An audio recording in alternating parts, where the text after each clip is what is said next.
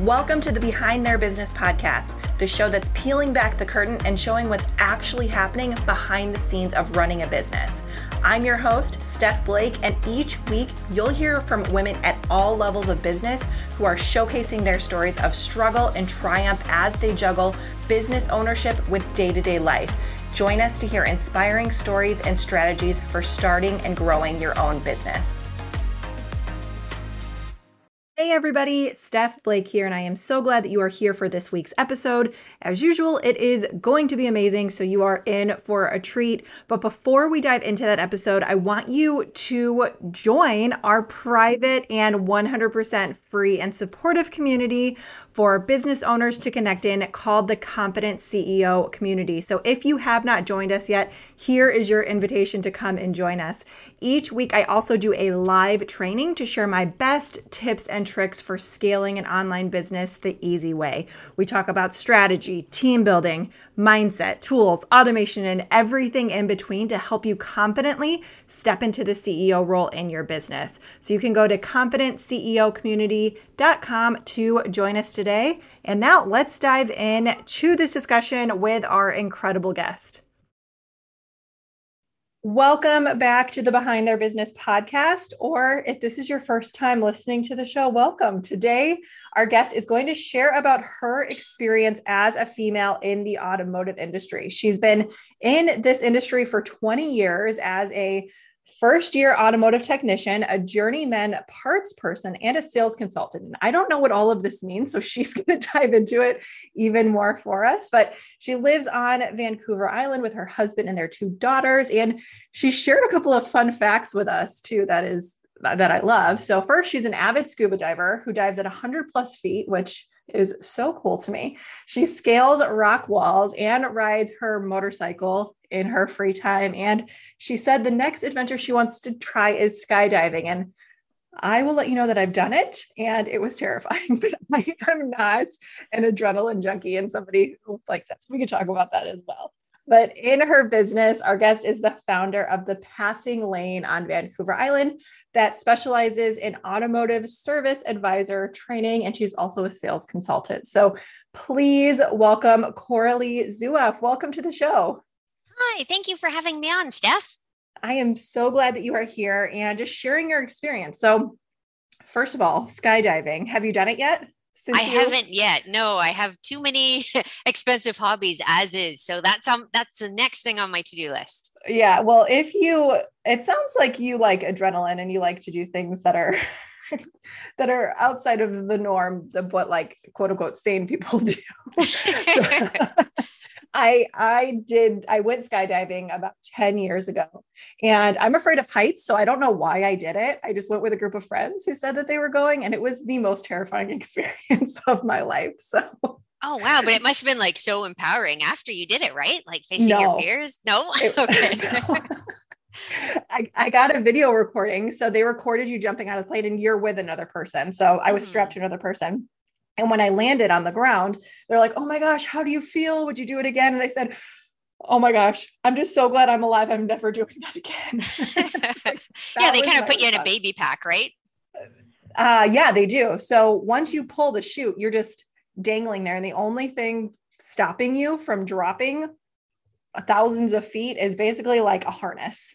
So for somebody who's afraid of heights, not the best idea to do, but if you're not afraid of heights, I'm sure it would be an amazing experience, but enough about that. So if you don't mind sharing your story, can you just share all of your story? So how you got started in the automotive industry, if you were doing anything before then, like what does that journey look like for you specifically? Okay. Well, I guess for my grade 12 year in high school, I wasn't 100% sure what I should do. I was kind of thinking about law school and a few other options. And then one day when I was exiting the building, I saw a flyer up for the first year automotive technician course. So I was like, something just clicked. I saw that. I was like, I want to do that. I'm going to do that. So I signed up for that and it was one town over. So I went to do that right out of high school. And it was great. I learned a lot like about how vehicles work and working on them and everything. But I kind of really missed that interaction with people. So when everybody was working on their vehicles, I'd like do the pickup for parts and ordering of stuff. So I really enjoyed talking to people. And when customers would bring us their vehicles to get worked on, then I'd be that face-to-face person as well. So that's Very cool. so that's sort of where I gained the basics of mechanical knowledge. So from there, most people went out and found an apprenticeship like at a dealership or independence. And I went to take a sales course and then went into selling cars for many years after that. That's cool. I'm sure that helped your sales. Um, did you work at a dealership? I'm Yes, just I trying to did work understand. at a Okay, okay, dealership. Yeah. okay. Yeah. So I I'm worked at a couple of them. I was very fortunate. The first one that decided to hire me, they were very inclusive and did well training and mentoring me. So I really appreciated that. And how many years did you say you did that for? Probably close to 5. Okay, okay. And then Mhm. what led you to where you're at now, what you're doing Ah, today? So so after that we moved to a different community and sorry. And again, I'm selling cars is you had the interaction like talking about the vehicle, but it never incorporated the mechanical knowledge that I had on top of that. So I've got a job in a parts department at a independent owned place, and then I seemed to shine in there, and the manager took a notice to that and then moved me to service advising, which is the person who is in between the customer and the technician. And there I really found my sweet spot. That was a good combination of all of my experience put together. Well, that's So I great. So know. you had that interaction with the client still, but you were still able to use that knowledge that you've gained. Mhm. Yeah, Yeah. that's great. And I finding now most people that I like, it's a great joy for me. And it's so exciting, like to take information from a customer and be able to tell the technician what problems are happening with their vehicle, and then to take back that technical diagnosis and find a solution for the customers, and then to be able to explain it is exciting for me. Yeah, I bet. And as speaking as somebody who knows nothing about a vehicle, it's always really refreshing when I am able to speak to somebody who can tell me in like layman's terms, I guess, and not technical jargon because I don't understand what's happening under the hood. But obviously you do, and it sounds like you can relay that to the customer in a way that they can easily understand, which we really appreciate. Yeah, talking to like, different friends and family that aren't customers of mine or live close by, it seems like everybody has a horror story or knows of a horror story for getting their vehicle worked on. I Mhm. don't know if you had any experiences like that similar. I was trying to think about that when you mentioned. I don't know if I have a horror. Oh, I do now. I just realized one. Yeah. So I actually bought a vehicle. So when I was in my early 20s, I did a bunch of research and I bought a very specific vehicle. And then as soon as we drove it off the lot, it had a bunch of issues with it, mechanical issues that they never told us about.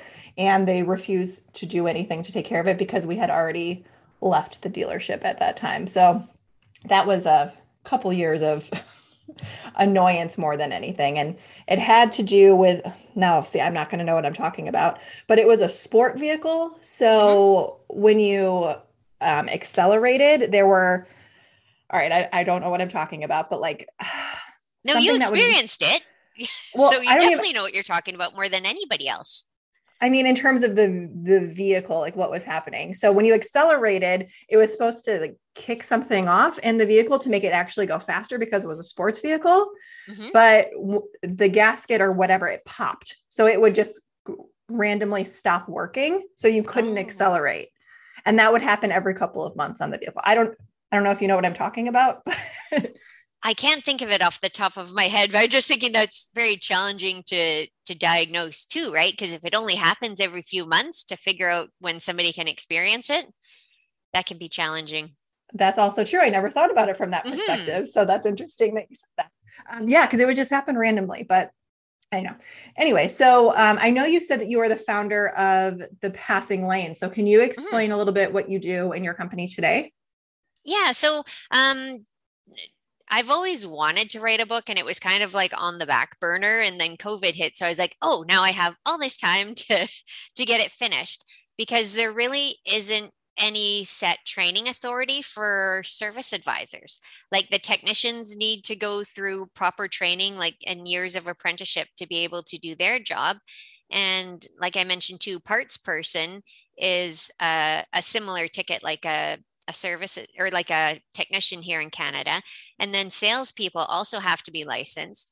But for a service advisor who's doing like all three of their jobs, kind of having to understand how everything works, there isn't any set information or training available. Like some dealerships have information now that's available on the computer to do like e-learning stuff with, or online tests and stuff, but there isn't really one training authority to regulate this. So after hearing so many horror stories of friends and family and how things aren't working out well for them, I wrote everything down about my process and how I do things to avoid having upset and angry customers, and then how service advisors can share this information with the customers. Like my goal is to educate people on their vehicle repairs and maintenance. So if a customer comes in, I want them to be able to know why they need it, and to be able to explain in layman's terms to like a partner or a parent why they got it and the value of it, right? Because you might go somewhere and tell your spouse you spent like $1,200 on something that you don't understand, and that sounds like they're being ripped off. Then I had a similar experience too. Like I went to the dentist and got an estimate on my teeth and went back for work, and then they had maxed out my insurance and I ended up paying more, which I know things happen, but you need to be able to explain to the person why, where things went wrong and stuff. So the feeling like I had at the dentist, I think, is similar to what customers experience. So I wrote the book, and it was a #1 bestseller on Amazon like multiple times. So I know that there's a need out there for this. And then just in the past year, I've started doing live training for service advisors to help them out. Yeah, that's amazing. And before we started recording, you mentioned that you have been working with more women as well, right? Yeah, just the past few months, actually. There's different journeyman and red seal. That's what we are in Canada for a trade. And the government sponsoring like different programs, because while there's labor shortages everywhere, it's especially true in the trades. So last month I was a guest instructor at a program at the college that for 3 weeks they were introducing females to a different trade every day. So they got to come in and learn in the classroom, and then we got to have hands-on activities for them. And then later this month, we'll be doing the same thing, but that'll be for high schoolers in grades 8 to 12. Oh, that's so fun. That's great. That's so good that they have that experience to kind of see multiple trades that you may not necessarily think you enjoy, but like you said, like you just walked out of school one day and you decided to do this and you clearly fell in love with it. So I think that's great to experience that. And two, the goal would be, even if they don't decide to pick up my trade, we were discussing tires in the course, for example, and what the numbers on the sides of your tires mean and how to check the tire pressure and stuff. So even if they don't fall in love with my trade, they're at least going to have practical knowledge to get them through life with their vehicle, at least. Yeah, no, that's true. I wish I would have taken some kind of course or something like that, because like I said, I don't know much of anything having to do with my vehicle, which is not great. But this may inspire me to actually learn a little bit more. Now, one thing that I want to talk about is, I'm assuming where you are, the automotive industry, it's male dominated, right? So what has your experience been navigating this? For the most part, I sort of just feel like I am a person and never gave it too much thought as to my gender. And I haven't experienced too much discrimination in my job. I was trying to think of times when it does pop up, and it's usually if I was looking for a job. If we go into the interview and there's a couple other guys interviewing, I would never get the position. Or there was a time like maybe 10 years ago when I was looking for a job, and it was in a small town. So I guess there's only so so many of us looking for a job and so many positions available. So I'd go interview at a place, and then this other guy would go interview at the place, and he got the job, and then I got turned down. So then I'd carry on interviewing, and then it didn't work out for this guy at the last place. So then the next one I went to, we both interviewed again, and he got the same job again. And this happened a third time. And it was So with the same person? the same person was like interviewing it, but they couldn't actually hack it. They were, they could talk a good talk, but when it came to actually doing the work, they weren't very good at it. So it was actually like 3 different jobs Wow. that this person got instead of me. And then I got the call. Then I got called for all these jobs again. So that was pretty unique. It made me feel good. So I always tell people, like, if they're considering hiring me for now, like to train the service advisors, I'm not usually the first choice, but I'm the last choice. We'll end your problems right here. Right. Yeah. That's great. I love that. I may not be the first choice, but I'm the last choice. That's amazing. So, I know you said that you have 2 daughters. Have you introduced them to this industry? I don't know how old they are, if it's they're like, they are 11 and 13 right now. Okay. And I guess it sort of goes along with mom does this, so they don't want to have any, have a look at what I'm doing right now. So I remember when they were little though, and I was a stay-at-home mom and we had a flat tire and we go to the car. It's like, oh no, we have to fix this. And my daughter goes, we should take it to the man. I was like, what? Where did that come from? But just, like a 3-year-old, what goes through her mind. So we had to like get all the tools out and change this tire in the driveway and take it in for the repair. So I remember having to do that. Oh, that's funny.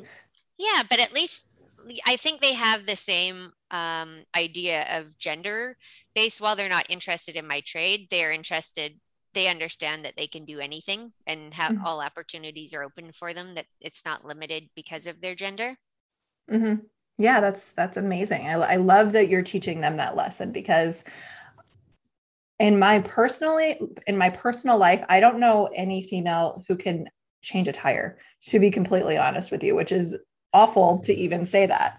But I mean, it's just not something that I have grown up around. So, and I feel like also, I don't know any, that's not true. One of my aunts works at the steel mill near us, which is like technically like male dominated as well, but she's really the outlier in that field as well. So I love that you are kind of paving the way and helping other women, tell them that they can do whatever they want to do. Their gender truly does not matter. So I think that's really incredible. I want to talk a little bit about these adventures that you go on as well. The scuba diving, the rock climbing, the motorcycle riding. I don't know if that's necessarily an adventure unless you do like long trips, but can you tell us more about that? Yeah, actually my weekends are pretty jam-packed right now with events that we have coming up. Actually, the shop I am at right now, we're all going to be going on the spring Haggerty Spring Thaw Tour, which is a car rally. So we're going to be doing that from Thursday to Monday this week. And then next week, I have a scuba diving trip planned, like further up our island. Actually, that's a group of female-based scuba divers, because they again have the same feeling that there are more male scuba divers out there than female scuba divers. So we're all have gotten together in a group and are going to go on a camping trip together. Oh, that's nice. It's a nice time away too. That's great. Yeah. So it'll be, we're going to see, there'll be 4 dives and we'll go see, I think there's a couple of wrecks there. So that'll be exciting. I like seeing things under the water that aren't supposed to be there. Yeah, that's so cool. Now I have a really silly question, but have you ever been afraid of any underwater creatures like sharks or something coming to eat you? That sounds so crazy, but that's what I'm terrified of when I think about scuba diving. No, I don't think so. I think I know the creatures that are in our waters here, and what kind of things might be dangerous, but I think it kind of goes hand in hand with being in the automotive industry and planning and making sure things are safe. I'd more so worry about scuba diving, like running out of air and how much air my buddy has and things that could go wrong in the water. But I find like with planning these activities, just, making sure it's not foolproof, but that all precautions have been taken. Mm-hmm. And I haven't really met any problems that couldn't be dealt with. And I make sure we have good, buddies that you can trust as well. Mm-hmm. Yeah, no, that makes complete sense. And that was the perfect answer. You're not afraid of being eaten by a shark. And there's the quote too, I can't remember who it's from, but like the difference between fear and excitement is just breathing. Can't remember who said that. I've never heard just that, like a small thing. I'll have to look it up. Yeah. But that one is one that made me think. Yeah, no, that's very true. Very true. So if somebody wanted to find your book, did you say that it was on Amazon, or is there another place where they should go to find that? No, it's on Amazon, and it's, search 5-Star Service Advisor or just Service Advisor, and it's on there. Perfect. That sounds great. And where is the best place for everybody to connect with you if they want to reach out? Same thing. You can look up 5-Star Service Advisor, and I usually hang out on Facebook a lot. Okay, perfect. That's great. Thank you. To find me. Yeah, thank you so much for being here. Thank you for sharing your story and just really reminding us that gender really doesn't matter. You can go towards your dreams in whichever way that you choose to. So thank you again for being here. And I'm sure that many people will reach out to connect with you. Thank you for having me on, Steph. Thank you so much for tuning into this episode of the Behind Their Business podcast with me, Steph Blake of the Blake Collective, which is a female-led company focused on helping online entrepreneurs start and scale their own businesses. If you or someone you know would make a great guest for the show, we would love to interview you.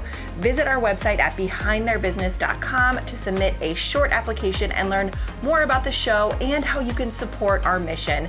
If you enjoyed the show, we would love for you to share it with a friend or a loved one too. And don't forget to subscribe and leave a review. Thank you again for listening to the Behind Their Business podcast.